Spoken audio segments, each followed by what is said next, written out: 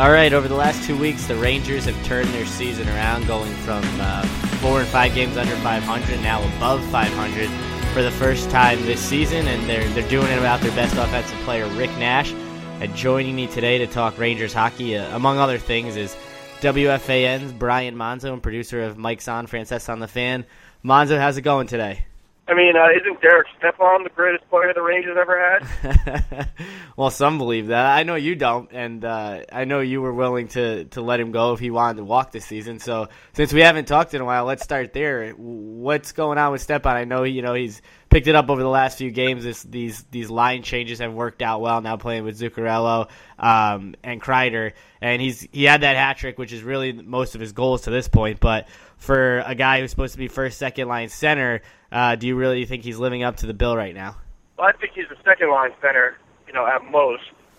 And a lot of his early struggles had to do with not having a training camp, because he felt the need to hold out. But, I busted his chops a lot. A lot of it's for reaction. He's a good player, but he's a second-line player. You can't build your team around Derek Stepan and expect to compete. He's a nice complementary player. But he's not somebody you can build your team around.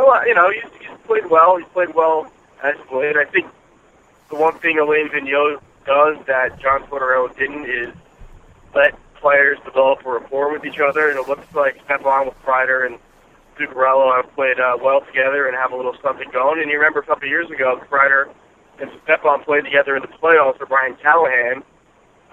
So they kind of knew how to play with each other on the ice.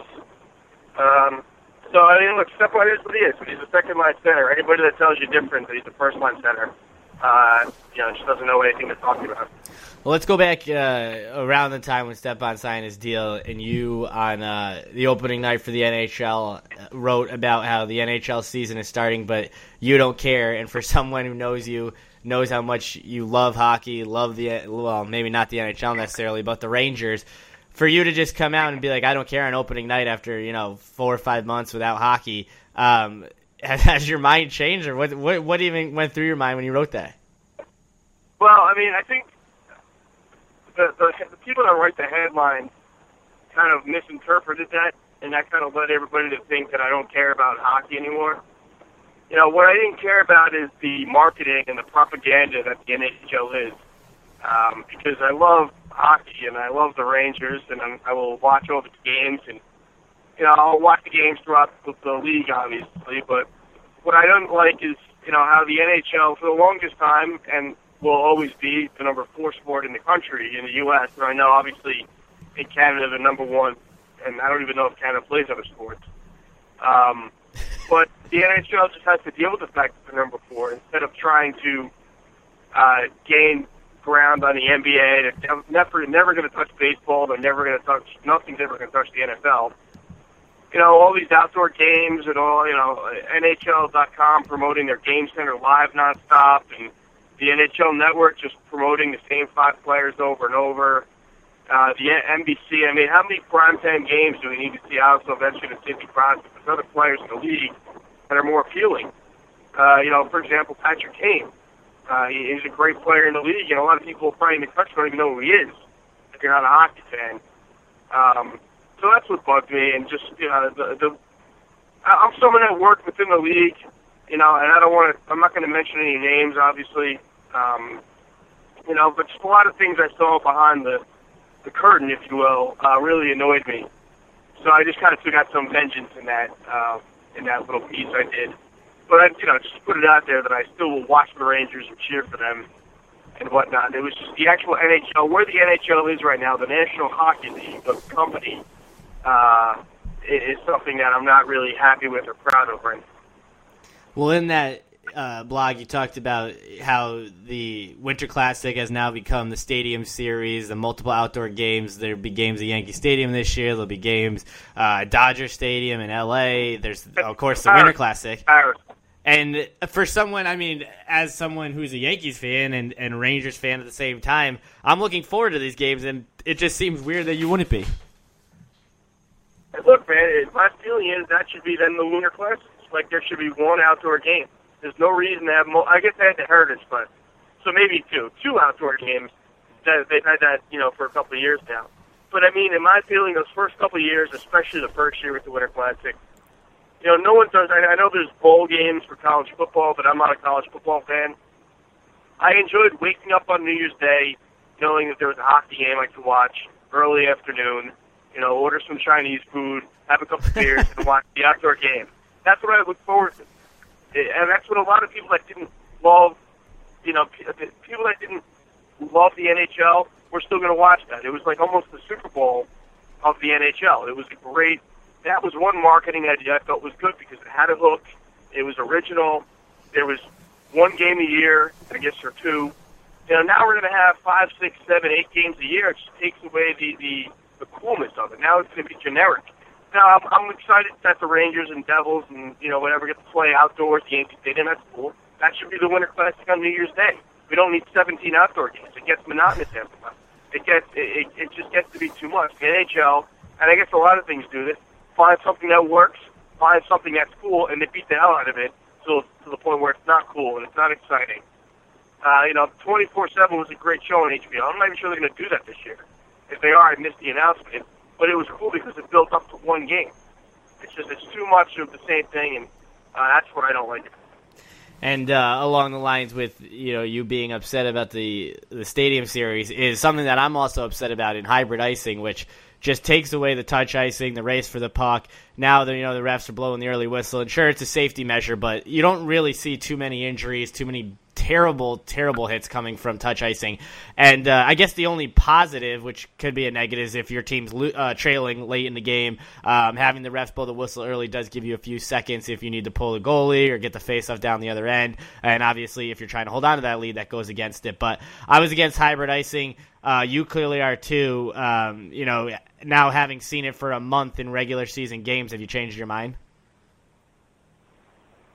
I don't hate it as much as I thought I was going to, but I still think it's a stupid idea. And I don't want to come off sounding like heartless or rooting for injury. I don't care that a couple guys broke their legs. It's well, that certainly doesn't come off that way. Right. I mean, like, I care that for the guy that it happened to, but that's part of the game. I'm not a hockey player because I'm not tough enough to go out there and compete. But once you sign that contract, you're putting yourself out there to potentially get hurt. I hope it doesn't happen. I honestly hope that nobody ever breaks their leg or gets a concussion in any sport, especially a sport that you're watching and kids want to grow up and play. But it's part of the game. Injuries are part of the game. You hate to see it, but you can't. If you take every precaution to avoid injury, and I know concussions are a big thing, and I don't want to start getting into that. But the hybrid icing, look, it sucked that a couple of guys broke their legs or sprained their ankles. But it's a tough rookie game, and it's gonna happen, and you just hope it doesn't. And with the there's also times where chasing the puck for icing creates a scoring opportunity. So it also affects the actual player on the ice. And with the rule changes, you mentioned fighting and how you thought, you think eventually it will be eliminated. And I know that Brian Burke, who's one of your favorites, and you always, make sure you plug him when you get a chance to say how he's one of your favorites. He wrote a guest column in USA Today, and I think maybe it was you that retweeted it about, why fighting's necessary in the game and why he thinks it holds a place. And, these guys, these beat guys, these nerdy writers who are the ones that want it taken out, don't really understand how important it is.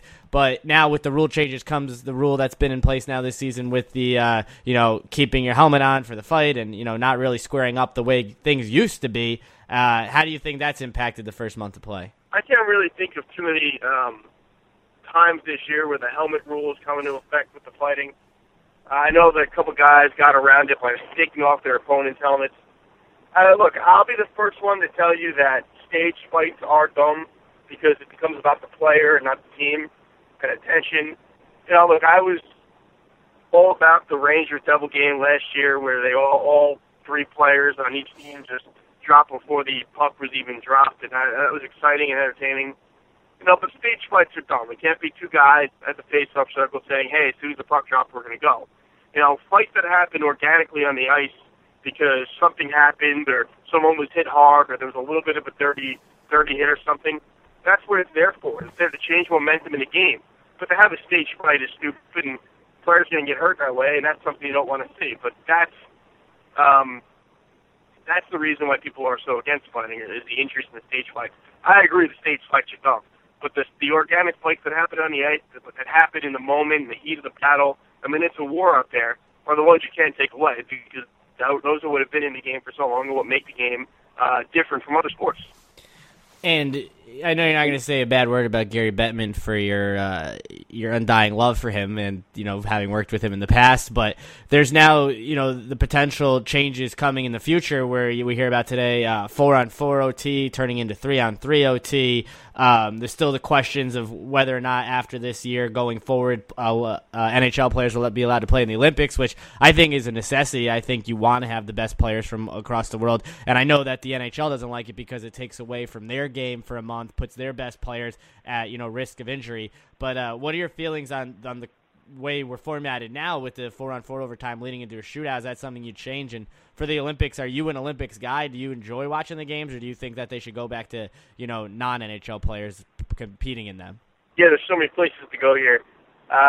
It's not that I won't say a bad thing about Gary Bettman, because I know he's made some horrific decisions. Like take all the Canadian teams and put him in the South. Oh yeah, I've worked with him on a personal level, and I've seen him off the camera, and I know how much he does care about the sport. Now, I know he's made some awful decisions, and done some stupid things, and he's given us lockouts, but honestly, I wouldn't care less if he got fired or left, resigned or whatever. I'm just saying, he's not as, he does care, just one thing. Anyway, I don't think, honestly, you're breaking the news to me about the changes of the overtime rules. I would leave it as is. I have no problem with the 4-on-4. I mean, you make it 3-on-3, and no game will ever go to a shootout. If someone will score in 5 minutes, it'd be shocking. It's hard for me to. The Olympics, I do enjoy the Olympic Games, and I like watching the hockey games, and I like the concept of all the good players being there from the NHL. But I absolutely hate the fact that it interferes with the season. It might be the stupidest thing in the history of the world. It's big break in the middle of the season, towards the latter part of the season, right before the trade deadline, or right around the trade deadline time. I mean, is there any other 2 weeks so we can go across a couple other countries away, risk injury? I mean, for example, let's just go to the Rangers. If the Rangers somehow right now are as for real as we seem to think they may be, coming on a nice little winning streak. Let's just say, for argument's sake, they're first in the conference. Lundqvist goes over, plays for Team Sweden, and tears out his knee while playing in the Olympics, not even playing for the Rangers. I mean, geez. I mean, how are you going to feel about that? That's why it's a disaster. Right? I mean, and then to say the Rangers are on like a 7-game winning streak, and then you just pause the season for 2 weeks. I mean, it's absolutely unheard of, and that's why, to me, the players in the Olympics are just the timing. If it was in the summer, then fine, get the Winter Olympics, and you're going to have to pause the NHL season for it. And I think that's wrong. Well, let's go around the league now, or at least we'll start in the metro area where the Rangers, they're flying high over the last few weeks here, getting back into the playoff picture, back to the team we thought they'd be, and doing all this without Nash. You've also got the Devils and the Islanders in the area. The Islanders have sort of stumbled of late. Vanek hasn't been exactly the scoring threat that they thought when they traded Molson for him. Were you a fan of this trade? I mean, to me, they're getting, I think, a better player. I know they sort of gave up a guy who's people think is equal to Vanek. I don't think so. I think he's slightly less. And they had to give up the draft picks as well. But it's the Islanders' mentality that sort of, they're trying to jump on this chance with, Tavares, Okposo, these guys hitting their prime. Are you a fan of the move to get Vanek and give up Molson in the picks? I thought Garth Snow should have been giving a pink slip for making that trade. I mean, we want to talk about one of the stupidest moves I remember in recent history. And it's not anything against Thomas Vanek. He is obviously a great goal scorer. He scored over 20 goals every season. I have to look to see what he did last year in the short year. He scored 40 goals multiple times. But he is a free agent. I know Matt Molson's a free agent as well. And I agree with you that Vanek is a better player. But I'm not, I mean, what is he, an 8-goal better, 9-goal better player? Yeah. Last year, Vanek had 20 goals, 21 assists in 38 games. Okay, so he has scored over 20 goals in every year of his career. But Molson was one of those core guys that fit with the team. And I'd almost argue, I'd almost be more okay with it if it was just a one-on-one player-for-player trade. But to give up the draft picks, which in the NHL are more valuable, I think, than any other sport, maybe not the NFL. I think you gave up way too much for a guy you may not have next year, and is not that much of an upgrade from Matt Moulson. I agree with you; he is an upgrade, but I mean, it's not exactly like you're getting Wayne Gretzky for Nicholas Sundstrom. I mean, you're getting, Adam Graves in his prime for, Bobby Holik in his prime. Like, it's not, it's not that much of a difference of a player. And plus, Moulson had a good thing going with the Islanders. So that's why. Here's the thing. I think you could have gotten Vanek without giving up Moulson. I think that would have been the better thing to do. And I don't know if the Sabres actually required to get Moulson in the deal. And it's just a foregone conclusion. They're probably going to trade him anyway. So it just, to me, seemed like they gave up way too much. Vanek is a good player, and he's going to help that team. I just think they gave up way too much. Well, with the Islanders, trying to build off last season when they sort of gave the Penguins a run for their money in the first round, there's been a lot of people that are trying or, voicing their opinion about Capuano the way that I would for Girardi or Tortorella in the past. And, is Capuano doing a good enough job to keep his job with the Islanders, or do you think they need to change there? I think Capuano is fine for that team. I think he works well with young players. The problem is when you don't have a guy in net that can stop the puck, you're not going to go very far in the playoffs. So I think that's going to be their main concern. If the Islanders were so inclined to do a blockbuster with the Sabres, why not try and get Ryan Miller back? I mean, that's the move they should have been looking to do. Because as good as Evgeny Nabokov can be, he's not going to win you a Stanley Cup at this point in his career. He's probably not even going to win you a playoff ring. So to me, that's the problem with the Islanders. I love their team. I find myself cheering for the fact that they've been bad for so long and now they're kind of coming together. But you're not going to get anywhere with that goalie. And, he does a nice job for them in the regular season. He's going to win them some games. He's going to make them, competitive. But they're not going to do anything of substance until they find an upgrade. Well, with Capuano there, there's a lot of people that are saying that Poulin should be the guy that's starting over Nabokov at this point, and he's played better of recent, and Nabokov sort of had a shaky inconsistency, up and downs, which he's had pretty much throughout his entire career. So, who do you think right now should be the number one there? I mean, look, you're gonna. All right, it's hard to even. I mean, look, I would go split 50-50. I mean, either one of them. Look, Poulin. We haven't seen enough of him to really know what he can be.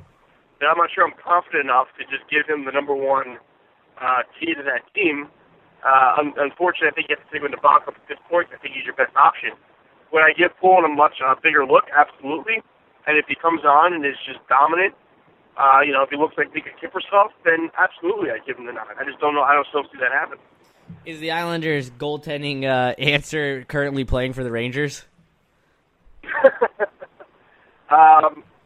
I think obviously any Islanders fan would tell you in a heartbeat, and they'd be lying to you if they say they wouldn't want Henrik Lundqvist on their team. But we've joked around about it.